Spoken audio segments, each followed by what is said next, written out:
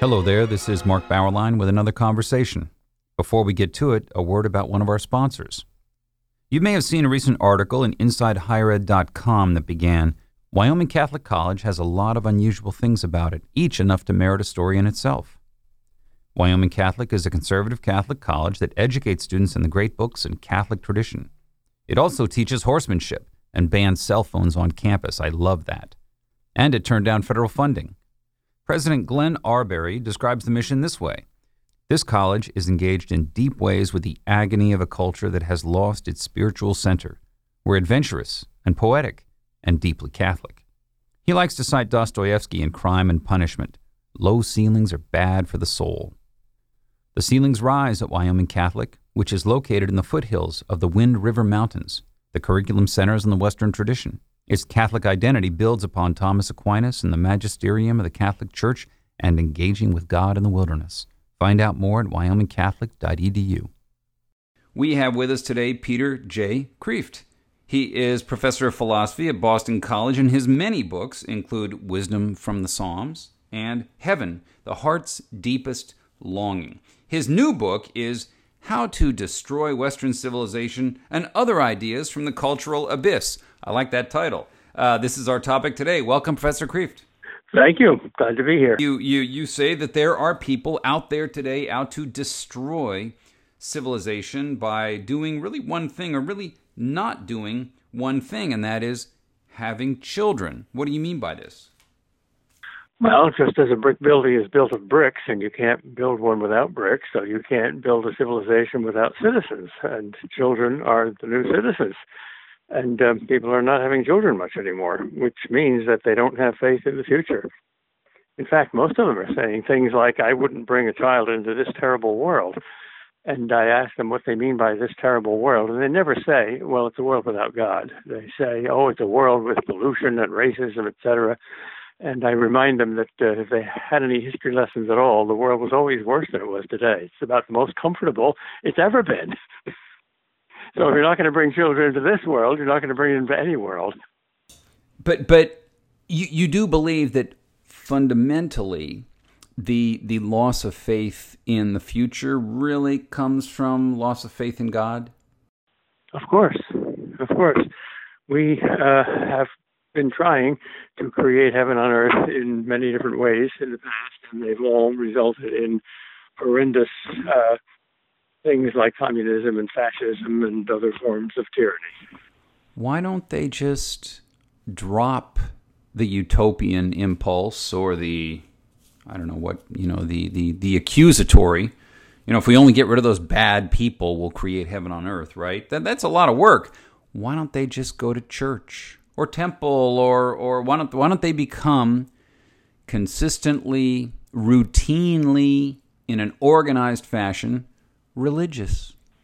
Well, that's like asking an alcoholic or a drug addict why he doesn't give up his habit.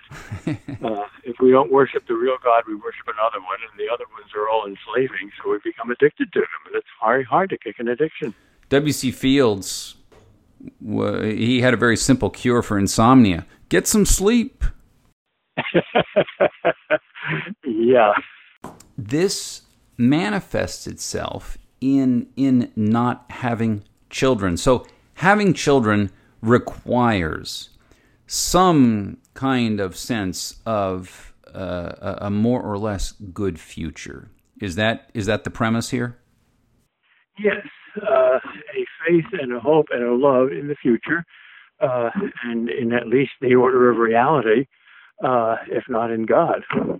And some people have that, but it's very hard to have that in the abstract without a concrete God. And the people who are having children are religious people, Muslims and evangelicals and traditional Catholics and Orthodox Jews.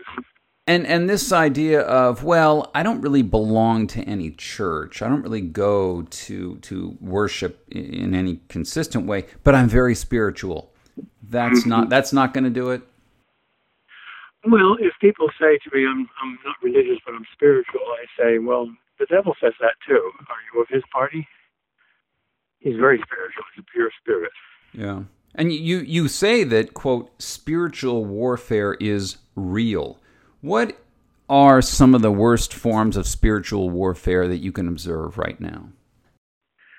The most spectacular form is exorcisms. They happen.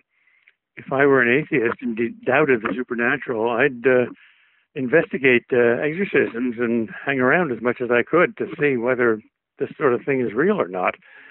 But the most common form of spiritual warfare is the warfare against our worst enemies, which is our own sins, our own pride, our own arrogance. And if you're totally honest with yourself, you'll observe that battlefield too. You tell people that, sort of the civilization is collapsing, and you've got some concrete advice to give that you do offer in the book in part 2. What is some of the advice that you have? Well, to summarize it all in 2 very obvious points, a negative one and a positive one. The negative one is don't worship false gods. Don't worship either the donkey or the elephant, worship the lamb. If you've lost your religion, don't make a religion out of politics, or out of consumerism, or out of sexuality, or out of anything. And the positive one is to become a saint. The only way we can save the world is starting with ourselves. I find that the way in which politics has just taken over so many people's entire character, personality, sensibility is extraordinary, and they don't seem to realize that when everything is political, and this was one of the slogans that I heard in the humanities when I was going through graduate school in the 1980s, everything is political, everything is ideological, nothing is not this way. No one seemed to think how much this impoverishes one's own experience, one's own life. It destroys both religion and politics because it switches the role of Christ and Caesar. It brings Christ down to earth and makes him simply subject to political categories. And Caesar is exalted into heaven and determines whether you're right or wrong or not, even about Christ. So basically, our sin is we have no God but Caesar. Is this why one can observe something that I've observed? And that is that people for whom everything is political, they don't have much joy. Even when they win, their triumphs have a certain bitterness about them, almost as if they feel that the fact of any political difference in the world is somehow unjust. There's something unfair about the fact that they even have to do political battles, but they don't enjoy it. That gives me hope. That fact gives me hope because Thomas Aquinas says we cannot live without joy, and therefore, if we do not have true spiritual joy, we manufacture some false joy for ourselves, something secular, something that corresponds to our passions. Unfortunately, the side that's winning right now will not listen to reason. They have reduced reason to rationalization and ideology. But they can't ignore their heart, even though they can ignore their head. And you can't deny that you're unhappy when you're unhappy, and they are unhappy. So I think it can't last forever. It's self-destructive. How long have you been at Boston College? I think since the Jurassic Age. I remember dinosaurs wandering through our backyard. I started in 1965. Over the years, I started college in 1977 at UCLA, and you know what? It was fun. It was hard. We didn't have grade inflation so much then. A lot of people flunked out at UCLA, but there was a lot of fun on campus. And over the decades, I retired from Emory last year, I saw these undergraduates just appearing more and more anxious. Not even necessarily the political ones, but the fun side, the diversionary side. It seemed to be getting a little forced, a little just fraught here and there. And I wonder if you've seen the same thing. I definitely have. Some students in the 60s were radicals, but they were happy radicals rather than angry radicals. And even if they were angry, they were happy angry rather than sad angry. Let me tell you a little amazing story. I saw it in the paper a little while ago that there's an organization called the Global Happiness Project. I think it's sponsored by the UN, and they rate the different countries in the world on happiness. And I was a little skeptical when I first heard this, but I read on, and I read that last year the 5 unhappiest countries in the world, supposedly, are all in Africa.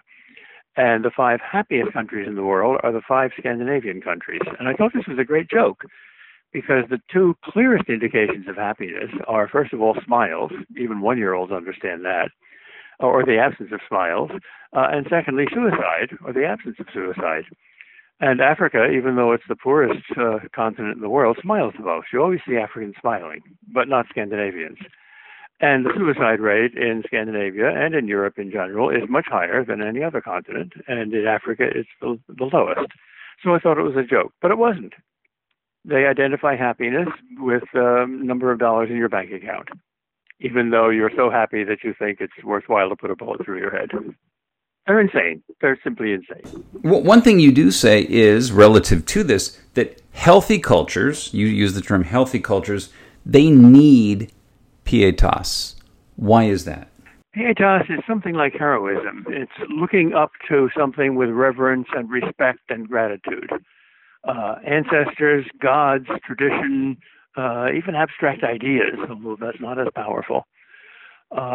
So I think we have to concentrate more on the psychology, the human psychology of what's going on, rather than the object. It's not just that we're believing in God less, that's true, or believing in authority less, but we don't have any object for that looking up. A telling remark, one of the things my students tell me when we talk about immortality or life after death or heaven, is that they resent the notion that in heaven, even in heaven, there's a hierarchy. And I say, do you mean that when you get to heaven, you're going to just sit down at a bar stool and say to God, let's talk about football? Or you're going to treat the Blessed Virgin Mary in the same way that you treat your daughter? Of course not. And they look very confused. The idea of looking up to someone with respect or looking down to someone with the charity to help them to come up to your level, that's anathema to them. I was very surprised at that. It's something I don't understand. Why should the presence of someone whom you recognize has a little more authority than you have, or someone who is a little more superior, a little bit superior to you, why should that bother you? I don't know. It causes joy. It stems from envy, but envy is the stupidest of all sins because it's the only sin that has never caused anybody any joy at all, even false joy. No, envy is the word. It corrodes people. I think this is evident. This is evident even from a thing like the color of our cars. When I was a kid, cars were bright colored. Now almost every car is gray, and if it's not gray, it's either black or white. Our lives are gray. What is, quote, the unmentionable elephant in the living room of the religious liberty debate? That's your phrase. Well, it's not just religious liberty, it's liberty in general, and the elephant in the living room is obviously sex. That's our obsession. Take abortion. Suppose abortion had nothing to do with sex. Suppose storks delivered babies. I don't think there would be much demand for abortion. If divorce were not an issue between the sexes, nobody would tolerate it because it clearly welches on your most serious promise that you make when you get married to the most important person in your life. And it is incredibly harmful to children, more so even than death. And it inevitably destroys society because there can't be a healthy society without healthy families. And divorce is the suicide of a family. And yet it's assumed and tolerated and even glorified. So sexual autonomy. It's not sexual pleasure. We're not getting much of that anymore. But I've got to be my own boss. Yeah, I mean, I looking at young students, I find their sexual world it doesn't seem fun either. No, even that's not happy. No. You know, you turn to the logic of liberalism and you actually lay out dozens of flat contradictions in the way liberals think and reason. And it's actually a very funny list that you compile. But you have in there, among others, you may worship any god but God. And another, there is no truth, and that's the truth. These contradictions, I'm reading those, and I'm thinking, okay, this is incoherent. This has to be making war against itself. But this contradictory system, it's taken over. It's been able to thrive. How is this? How is this possible? I think Nietzsche is the answer. He realized that reason is simply God without a face. And if you accept the authority of reason, even the law of non-contradiction, you're worshiping something like God, something above you, something that puts constraints upon you. So to be totally free, to be the Superman, to be the new God, you have to be above reason. You have to manufacture your own laws about everything, even thought. So the fact that you contradict yourself doesn't bother you anymore. This is part of your so-called freedom. Why not just shrug? Move on. So we contradict myself. So what? What difference does that make? That's almost a direct quote from Walt Whitman's Leaves of Grass. He says, "Do I contradict myself? Very well then, I contradict myself. I am large. I contain multitudes." That's right. Well, you almost have to envy them the capacity to be inconsistent. And I said that yesterday. Today's different. Professor Kreeft, I want to be this way. Why can't I be like this? No, I don't envy them because they have neither happiness nor beauty. It takes limits for there to be beauty. The beauty of a cat is that it's not a dog, and vice versa. And the beauty of a woman that it's not a man, but vice versa. But they want to erase all limits and all differences, and that's to erase all joy, all vive la différence, all hurrahs. You believe that the reasoning powers of young people have deteriorated in recent years. Why do you think this? Well, I don't think it's the powers that have degenerated. It's the faith in reason. It's the willingness to use reason.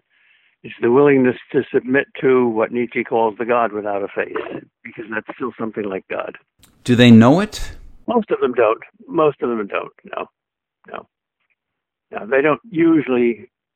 They don't usually notice that. A few did. When they read Nietzsche, they're terrified because they see themselves. You think that pride and egotism, that these are the greatest sins that roam the world today.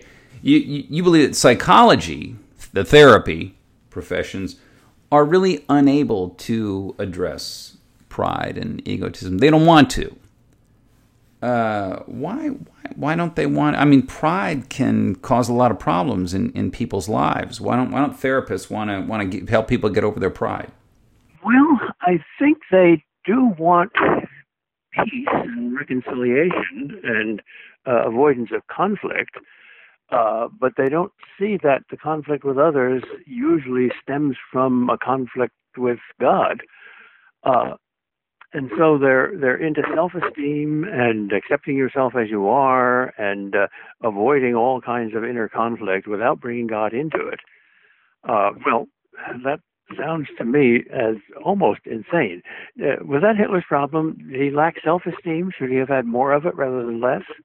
I think if they examine prisoners, men in prison, that you often get very high self-esteem rates, and you have to think to yourself, someone who goes out and commits a crime has to think pretty highly of his own powers. I'm going to break the law and I'm going to get away with it. That takes a level of ego, I would say. Yeah, I've been told by prison chaplains and people who work with prisoners that maybe 3/4 of them have made themselves believe that they are innocent, that they are victims, and the other quarter become very deeply spiritual and deeply religious converts. They kneel.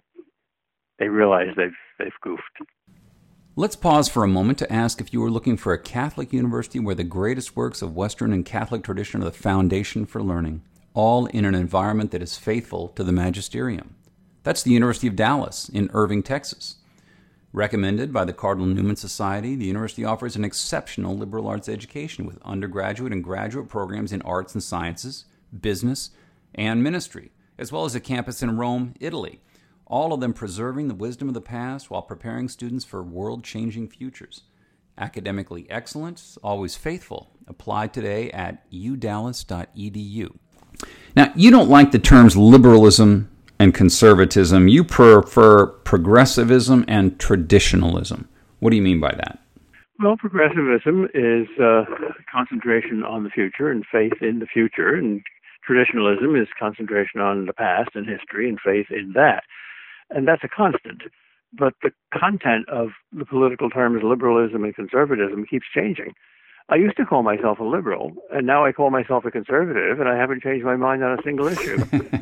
It is true. I mean, people are saying right now, what does conservatism mean? What do conservatives believe? And I think there's actually a similar examination going on with liberalism that actually hasn't quite been clearly formulated yet. Maybe we could see this within the Democratic Party with sort of different factions dividing the more establishment Democrats and, let's say, the squad on the other side. But progressive and traditionalism are terms that are more stable, and they really divide people according to their relationship to time. One honors the past, the other one tries to create the future. That's the dividing line? Yeah, that's a natural dividing line. And because it's natural, there's something in both sides there. You do need roots in the past, and you need to start there, and you do need to work for the future and love and have hope for the future. That's the other half of it. It's like a plant. You need roots and you need fruits. And you need to connect them by the stem, but we are no longer connecting them. We've broken off the stem. And you want to bring back the terms saints and sinners, too, right? Well, I think those terms have never died. Yes, I want to bring them back. A saint is simply someone who loves God and his fellow man with all his heart. And a sinner is someone who doesn't. Relative to this attitude toward the past, you say young people grow up without really any heroes today. Why have they lost their heroism? Their search for heroes. Do they know what they're missing? Oh, yes, they know what they're missing. This is why they love The Lord of the Rings. That's the most popular book of the 20th century because it's got true heroes in it, ordinary heroes. In fact, most of the people there are heroes, unlike almost all other modern pieces of fiction. You can't have heroes unless there's a standard, an objective, something like a natural law that defines heroism. And that's disappeared. So by definition, there can't be a hero. And for the same reason, there can't be a great villain. Students have told me, I don't believe in evil anymore. Evil is Dracula. That's a myth. That's a fiction. That's the devil. There is no devil and there is no God. The mentors who have taught young people, teenagers or kids, to downgrade heroes and upgrade villains, do they realize that they're taking away some of the meaning and value from the universe from these kids? You know, that's a good question, and I honestly don't know the answer to it. I think some of them do, and some of them don't. Some of them are just naive and excited at tearing down things. I think this is a kind of a male thing, too. If you watch little kids play, it's the little girls who set up the doll houses and the tea parties and the guys who come in and bulldoze them down and like to play with machine guns. So sometimes the people who talk the loudest about male chauvinism are the biggest male chauvinists. They just love to destroy everything. I find that it's almost better for a youth to grow up with certain heroes and then become disillusioned by those heroes than to grow up without any feeling for heroism in childhood or in adulthood.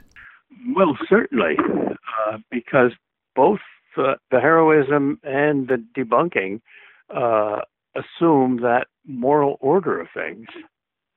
And as long as the order is in place, then even though your heroes have feet of clay, you can be one, and you can find another one.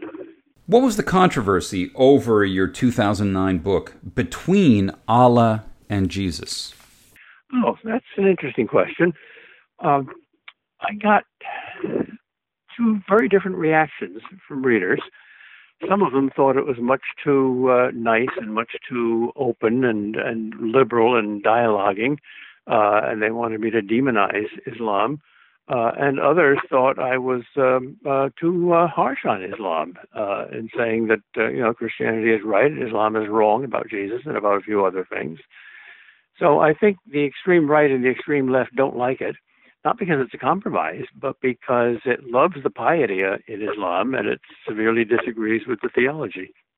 And you don't want any severe agreement or a severe disagreement if you're one of the gray metro ideologists.